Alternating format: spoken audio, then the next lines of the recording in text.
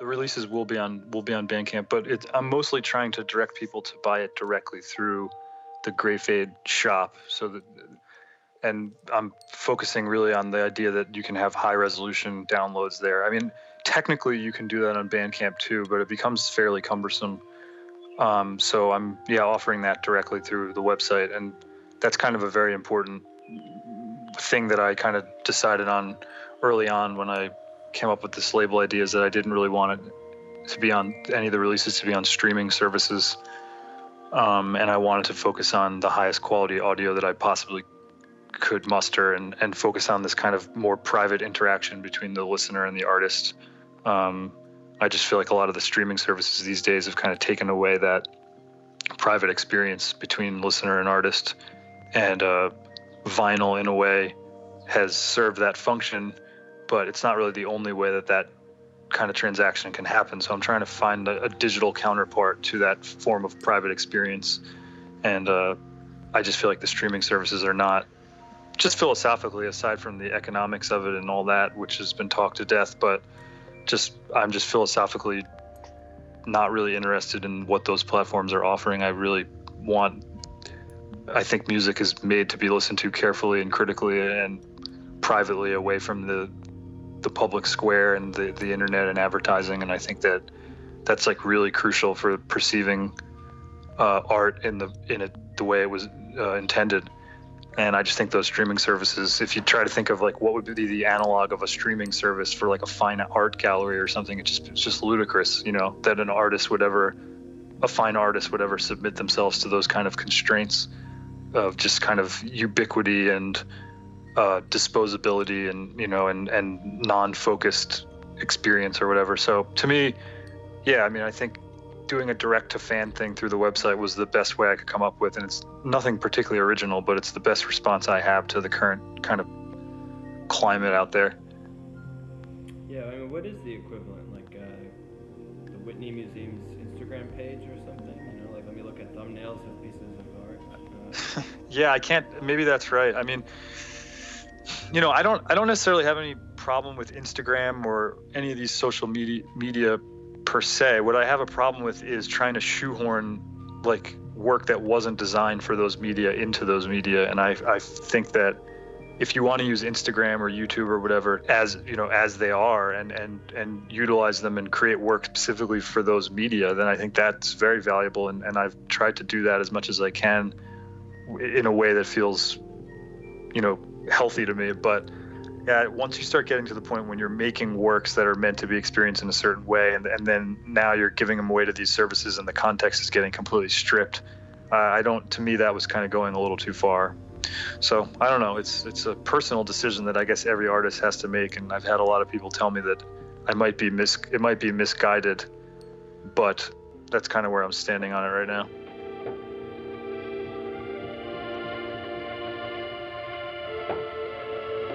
I can't be on the record saying anything about this. What's that sound? Hey, want to hear the most annoying sound in the world?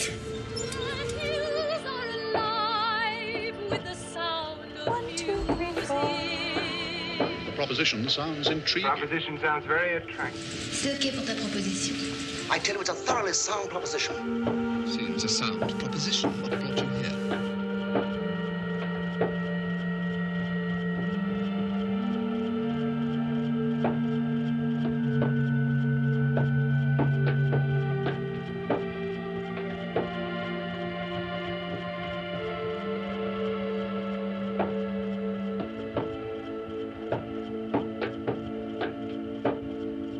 My name is Joseph Bransford. I live in New York, a little north of New York City.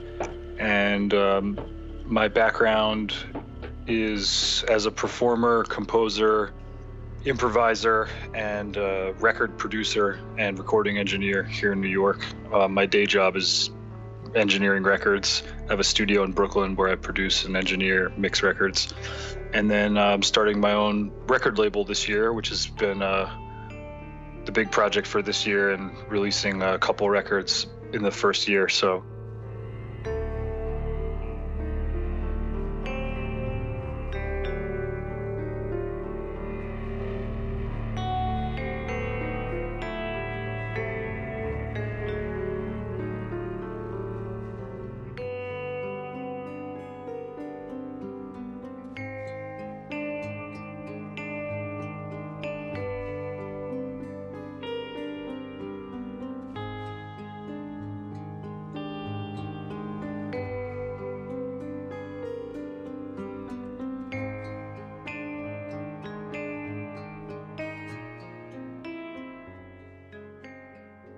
I've been thinking about doing a label now for, 4 or 5 years. It's really been something that's always on the back of my mind. I kind of do a lot of different things. I've always been trying to find some mechanism under which all these different pursuits can kind of come together under some unified umbrella. So the label's been something that's kicking around, for a couple of years. And I've not lacked the motivation. I've just kind of lacked the time. And so this year I finally kind of put my foot down. I was like, I'm just going to do it. Well, it was more like last year, 2018, when I started. And so it is a little bit of a crazy thing to start something like that these days. I mean, I know the financial incentives are not really there. Not that they ever really were, but even less so, it seems, than they ever had been. And I don't really look at it as really a financially motivated venture in any way. It's really more, as I see it, a kind of a compositional decision. I think of it as almost a larger kind of form of composition, working with elements that are maybe outside the normal things that composers work with, but I almost kind of see it that way, that it's this curatorial compositional device that can allow some context over the individual sound works and recordings and stuff that I'm doing, and give me a little more control over how things are released and produced and kind of, written about. So it just kind of gives a little more context to the stuff I've been doing. And it, like I said, it combines a lot of areas that I was already interested in, from kind of algorithmic side of things and the programming side to the performing, improvising, recording, and producing, and then also been getting into graphic design and doing, press releases and stuff like that, and maybe some more writing in the future. So I think it's kind of just combines stuff I was naturally interested in, and I don't really think too much about whether or not it's relevant. It's just something I've been wanting to do for a while.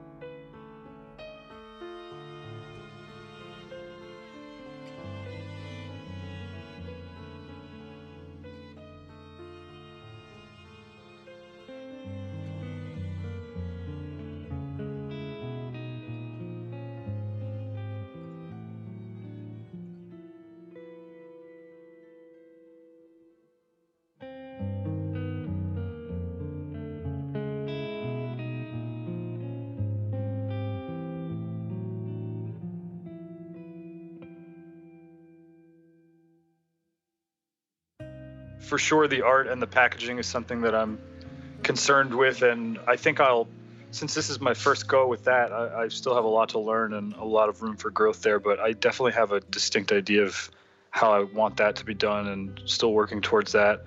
But also, everything from website and written materials to the way I want to put together concerts, even being able to put something together like that gives me this kind of umbrella under which to put different composers and electronic musicians. I think that all has an effect on the way the music is heard. I don't think that the sound itself is necessarily just isolated from those other variables. So the way I look at it is that everything is relevant, from the minute the idea is conceived or executed to when it's perceived by the listener, and everything in between. All those elements are part of the experience, so they should all be considered. And I guess to me, the label allows me to do that a little more actively.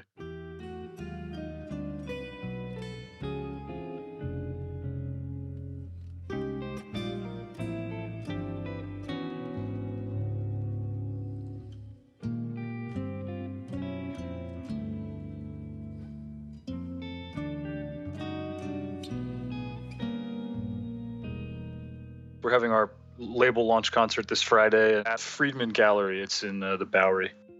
It's a sort of interesting way that we're setting it up. It's going to be focused on spatial sound.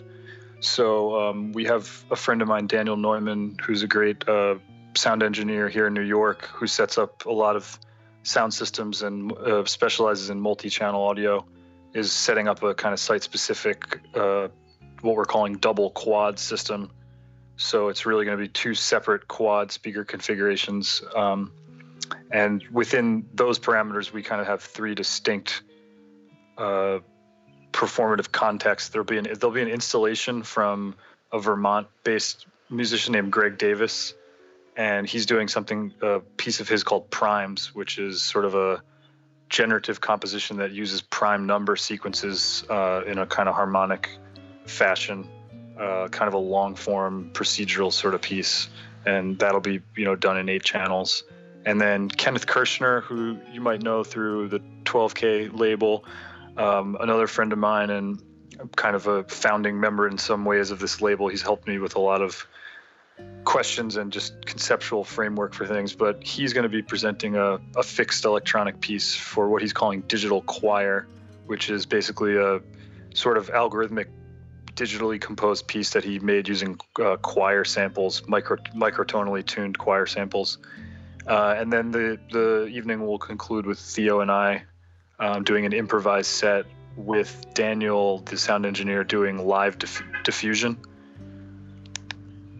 So that's been pretty interesting to rehearse with live diffusion. Not something I've done before, but kind of an interesting technique. I think that was derived from like the French school of diffusion, where you take two stereo pair, or a stereo pair, or something less than the number of channels, and it's actually done live diffused into the multi-channel environment by an engineer.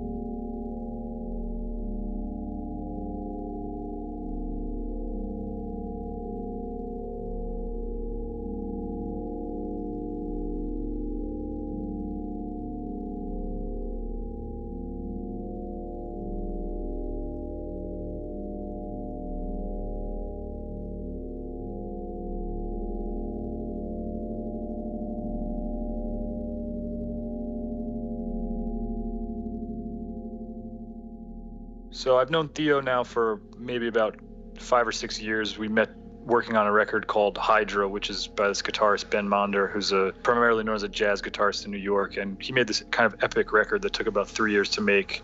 And Theo and I met working on that in 2012 or 2013. And we stayed in touch a little bit, but we hadn't really ever performed together, although I was always a big fan of Theo's work since I was a kid. And then later, Theo kind of found this online journal that I'd been doing, a kind of sound journal where I'd been posting every day or a few days. I'd post a new kind of audio clip of some sonic experiments I was doing, mainly based around the Fender Rhodes and extended with pedals and stuff like that. And through that, Theo found me and basically invited me to do some playing. So we played a couple times in 2017 and 2018, and then in 18 we were invited to play with Ryuichi Sakamoto here in New York. And so leading up to that, we had never really gotten together without a performance. Basically, we hadn't really done anything other than just get up and improvise in public 3 or 4 times. So before this performance, I kind of thought, well, it'd be nice to actually develop something a little bit more in private before we go on stage. And in the process, I decided to just record the rehearsal sessions. So we had 2 days last year where we just essentially explored new sounds, got together and just had fun. And I just let the recorders roll for 2 days. And yeah, so the record more or less comes from those 2-day sessions. And it was, 100% improvised, not really a lot of discussion or any discussion really. And from there, I kind of took the recordings and edited them down into something that has a little more of an album flow to it. And I added a couple more elements or removed elements as needed, but it's, I would say, about 80% just what we did on those live, the improvised sessions.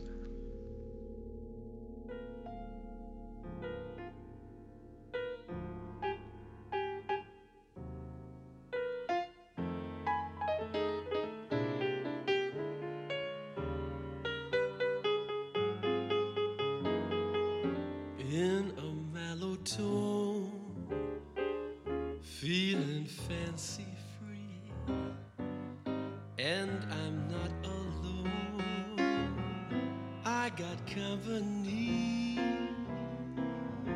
everything's okay. the livelong day with this mellow song. I can't go wrong in a mellow tone. That's the way to live if you mope and groan. Something's gotta give. Just go your way and laugh and play. There's joy I know in a mellow tone. Not a lot of people love show tunes and avant-garde music. Fewer still can perform both well. But today's guest, Theo Bleckmann, is full of vocal surprises. He's been a part of the New York downtown music scene for more than 15 years. He's performed with Meredith Monk, John Zorn, Laurie Anderson, and the Bang on a Can All-Stars. He's been a soloist with the Estonian Radio Choir, Merce Cunningham Dance Company, and the Mark Morris Dance Group.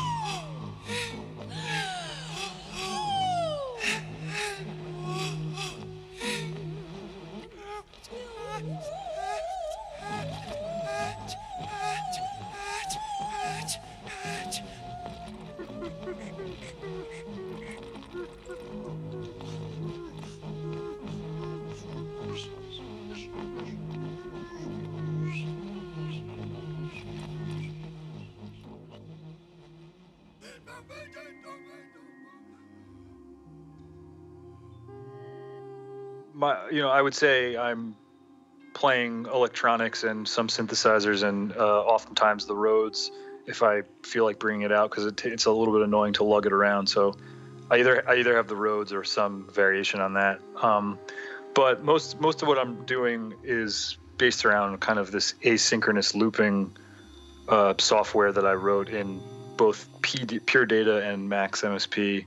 I first wrote it in Pure Data, and it runs on this Kurterin Guittari Organelle box, which is sort of a hardware device where you can load your own software programs. So I kind of wrote this program that allows me to loop whatever sound sources I have asynchronously, so you can have multiple 4 to 8 loops, kind of each looping on their own time. So it kind of creates these large-scale polyrhythms that kind of keep things very interesting and fluid while working with a limited amount of material. So I would say that is, in a way, the compositionally generating principle. Theo's really doing the same thing. He has his voice and maybe a digital delay or something as effects and maybe a reverb, but it's mostly based around voice and looping. So for me, my input sources are synths, Rhodes, contact mics, some modular processing, some guitar pedal processing, and it kind of changes day by day. Now, in these upcoming shows, I'm actually doing an all Max MSP setup with just MIDI controllers. So it does kind of vary from date to date, depending on what I've been interested in or what gear I'm kind of geeking out on at that particular moment. But it typically revolves around some of those things I mentioned.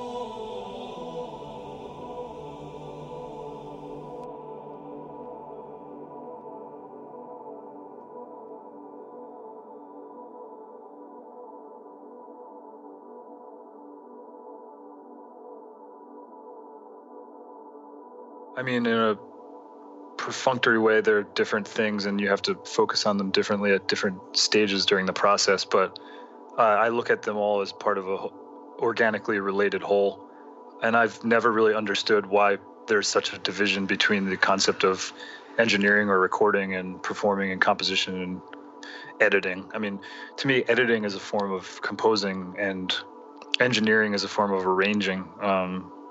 You know, when you equalize a sound, you're performing the function of an arranger. Same way you think of overtones in instruments. That's the same way that I think of sculpting an instrument with an EQ. So those are the same exact thing.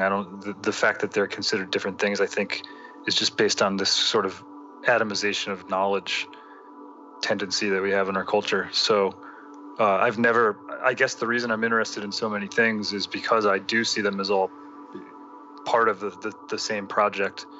And as far as like you were asking about the editing of the recording, I do see that, yeah, as a composer-like function. And I actually am somewhat scared when I hear that a recording was improvised. I don't know why. Maybe I just don't believe in improvisation as much as I could, but I always think that just means that there's like some laziness involved, that there wasn't. I come from more of a composer background, and I kind of want some real rigor as far as what the materials are that are being presented. And I guess to me, the editing stage is something that I spend equally as much time as composing. I mean, we recorded, you know, maybe 6 hours of material, and I probably spent 8 months, like not every day, but like, you know, maybe every other day working on it, like editing it. So I take it really seriously as part of the composition and the way the album flows, and the order that things are presented, and what is presented and what isn't presented. And, you know, if a piece is 15 minutes long and I want to try to find the 7 minutes or 3 minutes that I can cut, you know, I just want to get rid of everything but the most essential stuff. So the editing is a really important stage, was a really important stage in this record. And I guess I would imagine if in any improvised type setting, it probably will remain an important parameter for me going forward.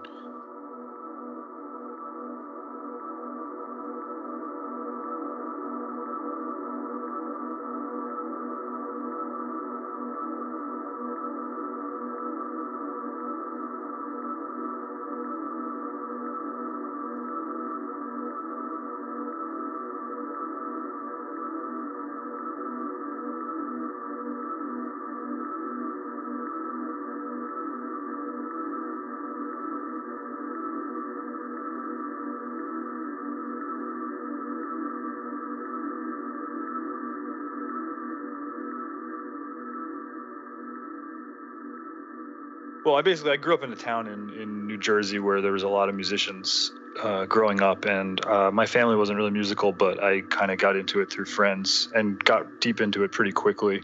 By the time I was in high school, I was flirting with doing the music thing professionally, you know, but I kind of didn't for a number of reasons. And I went to University of Chicago to study philosophy. And when I got there, basically, I kind of immediately realized that it was the wrong decision. I needed to continue doing music. But at the same time, I somehow enrolled in this class there called Computer Music, which was it was a graduate seminar in Max MSP and other software-related compositional platforms. I didn't know anything about that, but I somehow talked my way into this class, and it kind of changed my life in a way. I mean, I definitely changed my immediate life because I dropped out of that school and ended up going to Berkeley. I wanted to find a place where I could study those things as an undergraduate, and there weren't that many.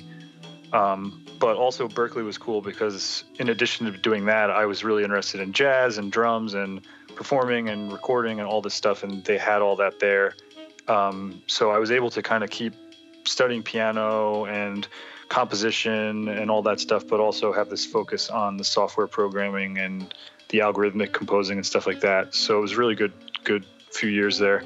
And then I came back to New York and kind of got interested in the engineering stuff. I guess I had always been interested in it for my own music and had engineered a bunch of my own recordings kind of in a makeshift way. But when I came back to New York after college, I kind of just realized like I need a gig, you know, and I kind of developed it in a not very direct way, because I guess the normal professional path would be to go intern at some studio, but I didn't really do that. I kind of just started buying some gear and calling musicians that I liked and asking if I could go and record their gigs and just practicing that way.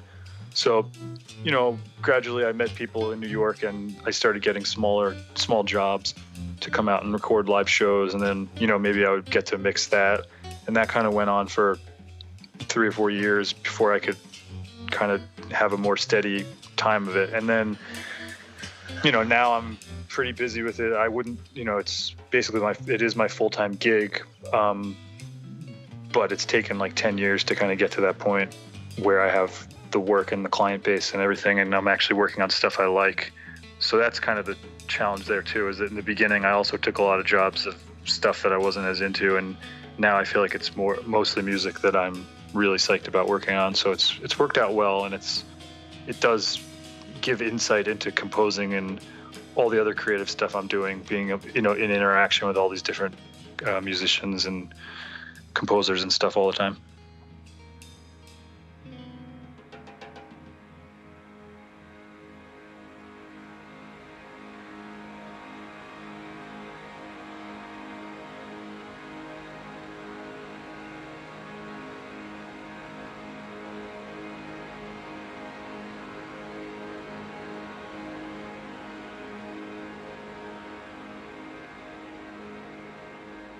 I've been fortunate to work with some cool people, but again, a lot of it really did center on my own musical interest, and just the people I reached out to in the beginning kind of led to this web of connections. So yeah, a lot of the stuff I've been working on now is kind of the result of some of those early emails that I sent to people.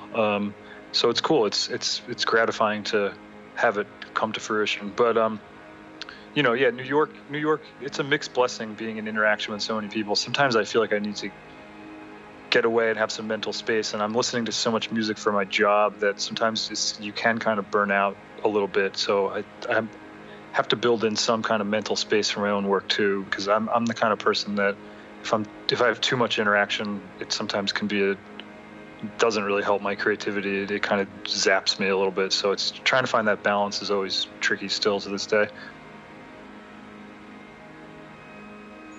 I think of myself as somewhat like a solitary kind of person as far as my own music, and a lot of those records you just cited or whatever definitely involved a lot of me just being alone and working on it by myself. But I guess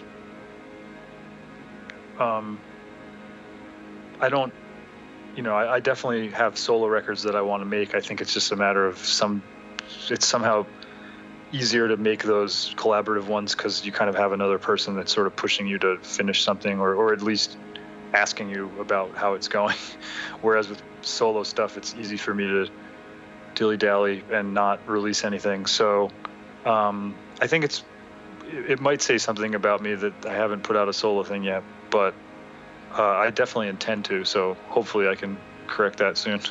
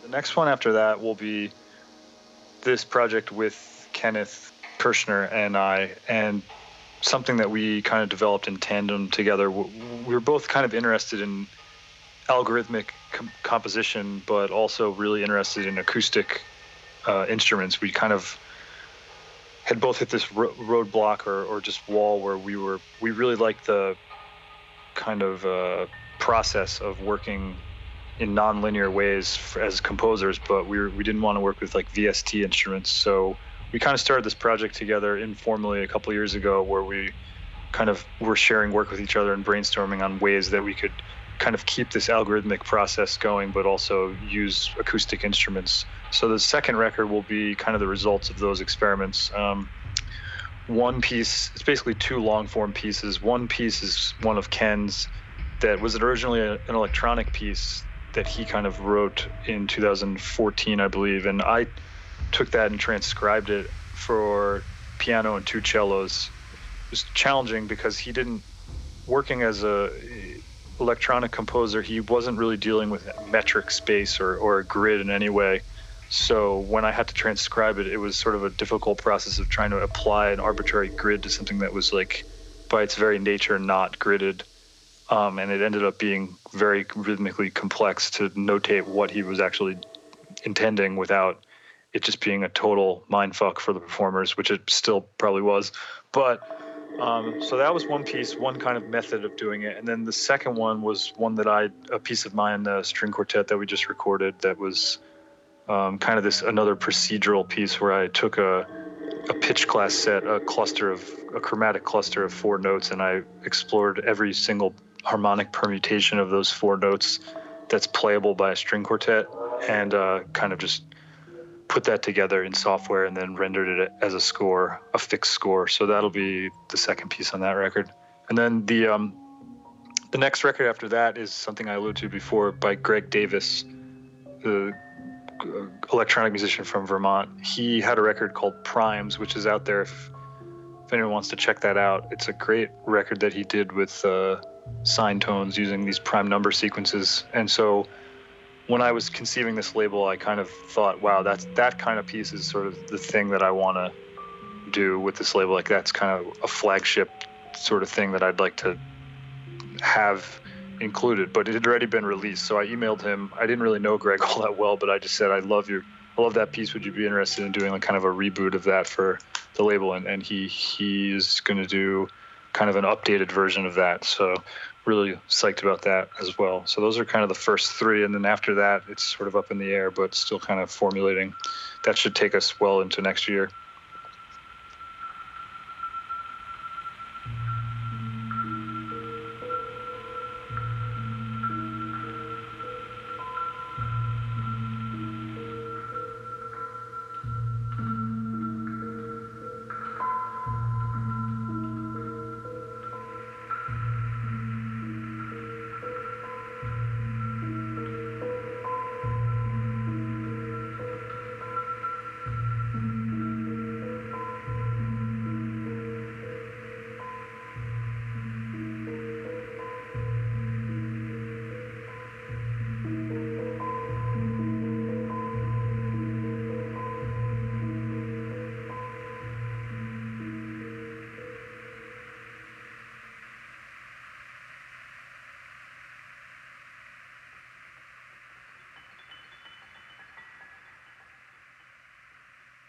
The writing I've done probably falls into 2 categories.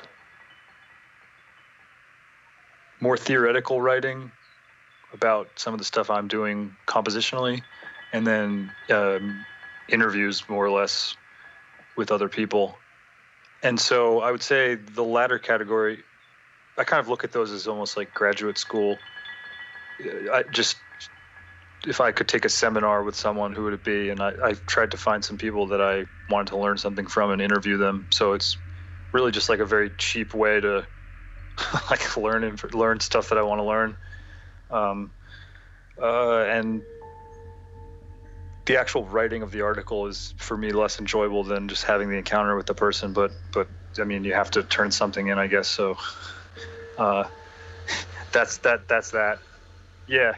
That's that. But I mean, it's something I would recommend to people, musicians and artists, because it's a way of not only learning, but also meeting people on a more direct level, and maybe it turns into friendships as it has with me with a number of people I've interviewed. And so I think that's really valuable, has been very valuable for me. And then the other category, like, more theoretical writings about some of the stuff I've done with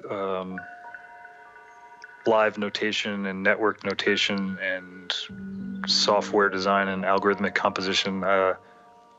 I think that stuff has also been very helpful. Like you said, it's sometimes helpful to try to place your work in another medium and look at it from another angle. And when you write about stuff, sometimes it helps you see it in a new light, and sometimes it even helps you push further than you would have compositionally had you not written it. So I can think of a couple examples of that where I was writing an article about some techniques that I was exploring, and in writing the article and trying to think about it very rigorously, I actually discovered that I hadn't really thought about it properly before, and discovered something completely new just through the process of writing. So I think it's helpful to just have that kind of critical perspective, and when you're going to release a piece of writing, I think you have to kind of think through your assumptions a little bit more directly and confront some of the bias that you have. And sometimes that unlocks a lot of interesting possibilities that you might not have otherwise found.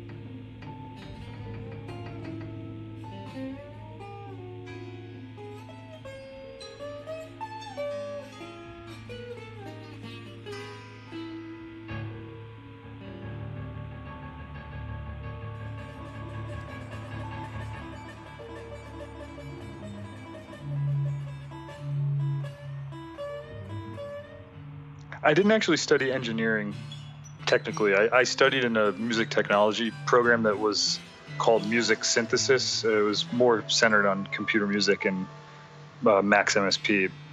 So I've never really studied engineering formally. For a while there, it was kind of a love-hate relationship as I got deeper into it. I would characterize the arc of my relationship with Max as, in the beginning, I saw it as just pure possibility. It was just, I just could not wrap my head around how powerful it was, and that the way what it could mean for music just blew my mind immediately. Like, I kind of realized all the potential of it as soon as I started getting into it as like an 18-year-old. I just knew that this is something extremely powerful and could really change the way music is made. I don't think I've gotten there yet at all. I think I'm still that's still unfolding. But part of the problem with that is when you're in that realm of like complete pure possibility, it actually becomes, you can get stuck there and not make anything musically and just get stuck in a realm of pure theory and pure experimentation without any output. And so I would say that definitely happened to me. Yeah, I've heard that from so many people. It's totally paralyzing. Yeah, it got to a point where I was making these gigantic patches that I thought would just be the patch to rule them all, and it could do every single thing I could ever want. And you just have to, like, I think the way I've found to use Max now is to just get rid of that illusion. Part of it is the expenditure of effort that I put in the beginning allows me now to. It really does feel like just a language that I'm very comfortable with. So if I have an idea, more or less I can just kind of sketch it within like an hour. There's not like really very many things I could think about doing that are going to take longer than like a day. But that's because I know it really, really well, and I've used it for many years. But in the beginning, a lot of it is just like you have to really struggle with the language itself. But now that that's over, I think it feels very fluid to me. But the way I'm using it now is almost in a modular kind of way, just having it perform very specific functions. You know, I'm going to make a module that's just a sine wave generator that, you know, that can just stack harmony in a very specific way, or I'm going to make a little module that just outputs impulses or something. You know, it's just, I kind of use it in a much less grandiose kind of way. It's very simple and just fills in things that I need to make quickly and use it for. But maybe I should also say that in the composing, when I'm using it for performance, it's more what I was just talking about. But for the composing stuff, I do get a little more granular and deep with it. And I still feel that its ability to compute things compositionally that would take me weeks to do manually is just a very powerful time-saving device. And it kind of allows this feedback loop as a composer where you can quickly prototype a compositional idea like a harmonic progression or something that might, if you were to write it out with pen and paper or put it in notation software, it would take like hours to do. But in Max, you can kind of just give it a few lines of code and tell it how to sort things or certain voice leading rules, and just tell it to kind of print, you know, 1,000 chords in a row, and you can, you know, bounce that and go in your car and listen to that and decide what you like about it and what you don't. So it's kind of a time saver, and it just kind of allows this feedback process in composition that maybe wasn't ever possible before. But I still am wary of it. When I get those ideas that just seem too big and too good, then I kind of try to abandon them and scale them down to something that's okay. I'm going to make a patch that's one piece. You know, I'm not trying to make a patch that does everything. I'm going to make one piece with this patch or something like that, or I'm going to make a patch for one performance. So that's kind of the way I set limitations on it, I think, because otherwise you can just go crazy.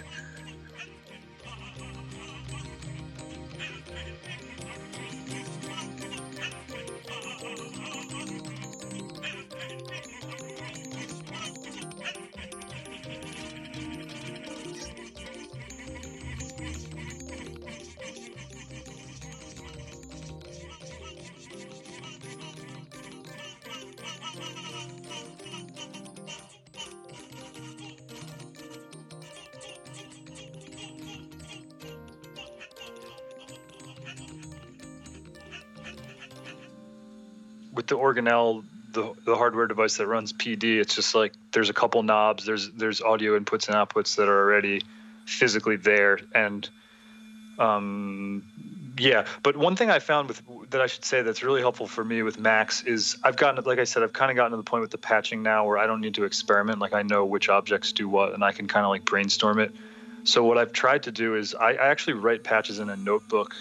Like I'll literally like think of an idea that I want to do, and I'll just pen and paper just kind of write out the whole patch, like before even going into Max. And I think that helps me not explore every possibility. It helps like with that top down thing of like, what am I trying to accomplish? I'm going to write it out in one sentence or two sentences, what it is that I want, what are the features, and then I'm going to design it. So it's almost like I do think kind of like a hardware designer in the sense of like, what's the objective? What does it need to do? What are the inputs? What are the outputs?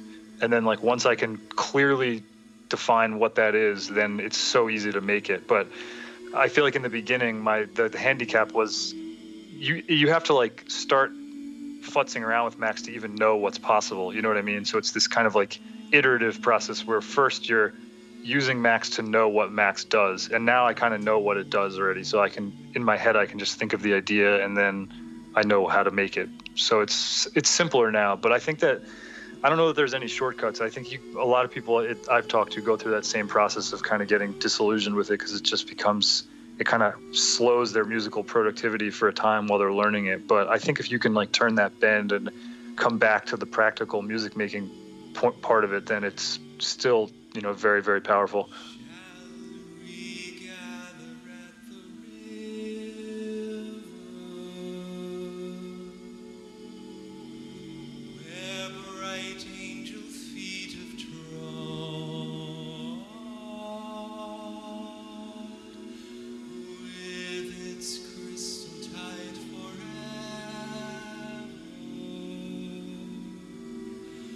Flowing by the throne.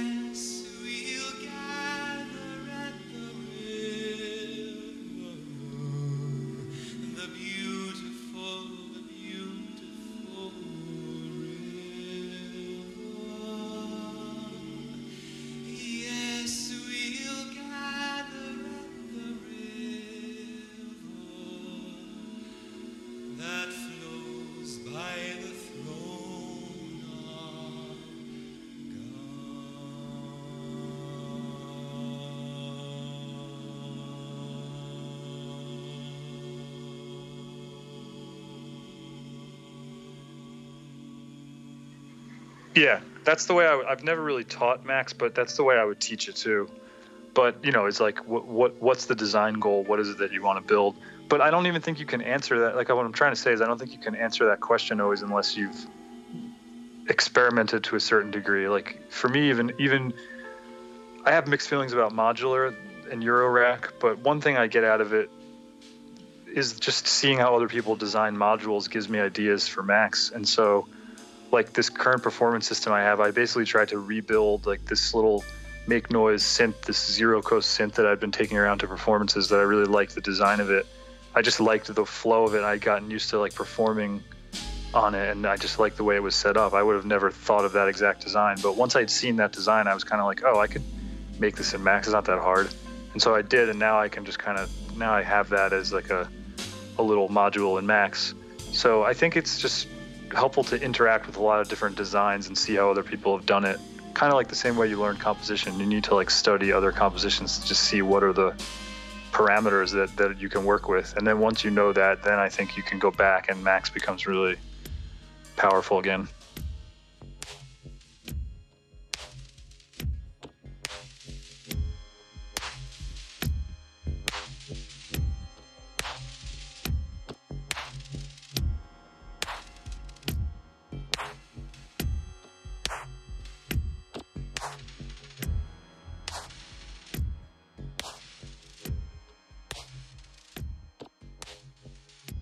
Let's say in the early 90s, right? People started mixing records with car sound systems in mind, right? It's like people are going to listen in their cars, you're going to mix this so it sounds good in a car.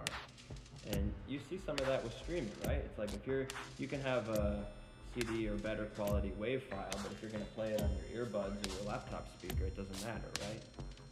Yeah, and that's a depressing reality that I have to take into account as a mastering engineer all the time. But yeah, I mean, I'm not saying that we shouldn't take those things into consideration, but I also think that I don't think we should be actively promoting them either. Like I'm not making records that are made to be heard on laptop speakers. Like the LP1, the first record that I'm putting out, like if you listen to that on laptop speakers, you're not going to hear like 4 octaves below. Like on the first track, you're just literally missing like half the track. So I mean, I don't know what that person's experience of the music is going to be, but I can't necessarily, I mean, it worries me a little bit, but I have to trust that people are going to buy the record and put the download in a system that sounds pretty good, or play the vinyl on a system that has good frequency extension and the room is quiet enough that they can actually hear the dynamic range and stuff like that. I mean, there's no guarantees, but again, all you can do is kind of talk it up and hope that, those people who haven't caught on to that yet, maybe think about it a little more.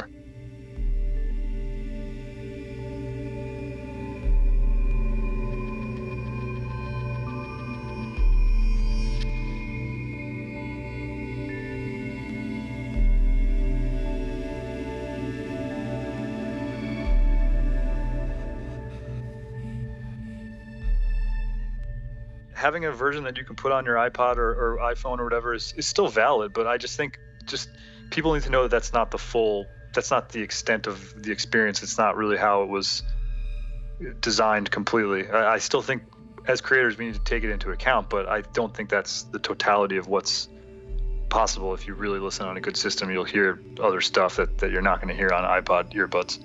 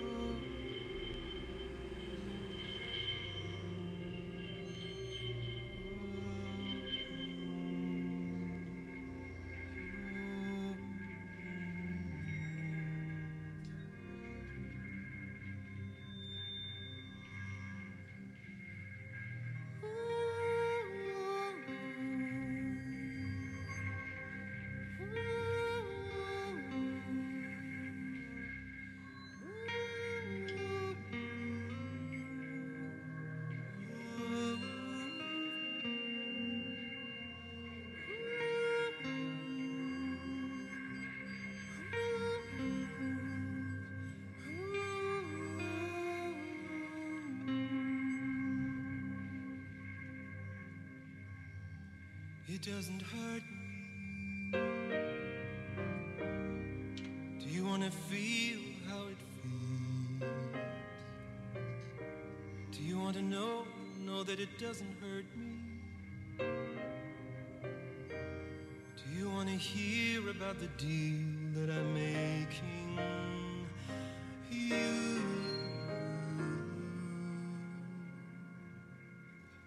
It's you and me.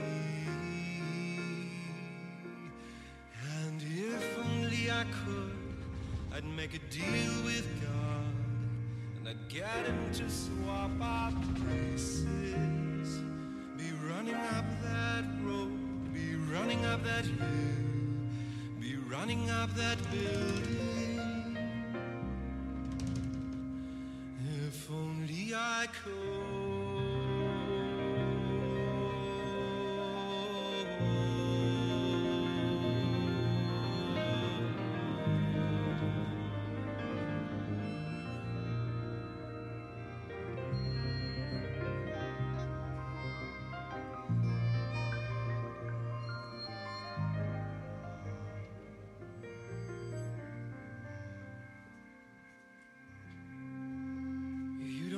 Hurt me.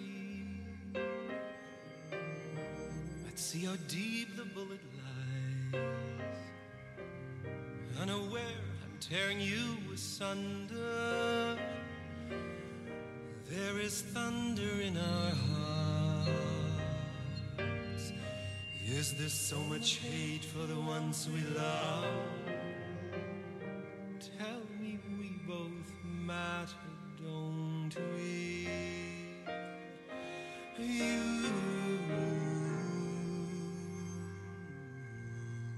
It's you and me. It's you and me. Won't be unhappy. And if only I could, I'd make a deal with God, and I'd get him to swap our places. Be running up that road, be running up that hill, be running up that building. If only I could.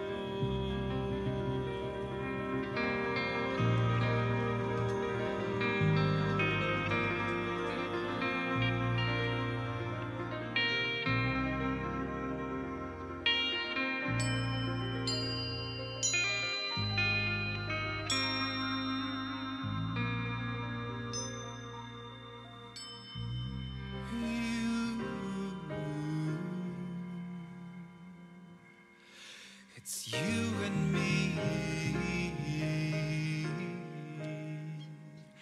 It's you and me. Won't be unhappy.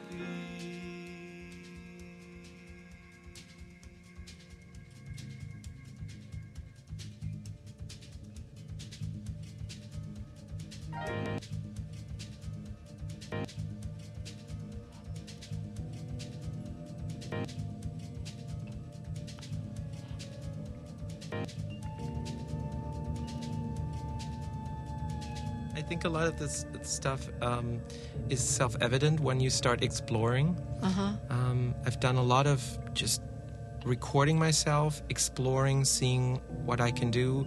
Let's say I would go through the alphabet. I start with the letter A, and I come up with every sound that I can on the vowel A. And then I take the first one, and I make 3 variations on the first one, etc. So it becomes this tree of variations. Show me what you mean. So let's say I have A. Try to get a buzz in there a little bit. Then I make a variation on that one. Put a vibrato in it. Or I go do it staccato. Then I do another gravelly on maybe on a slide, etc. And then I do, other ahs, other sounds with ah that have different variations. So I write them down and meticulously lay it out and see if I can combine them. So that's where the click comes in, where I have a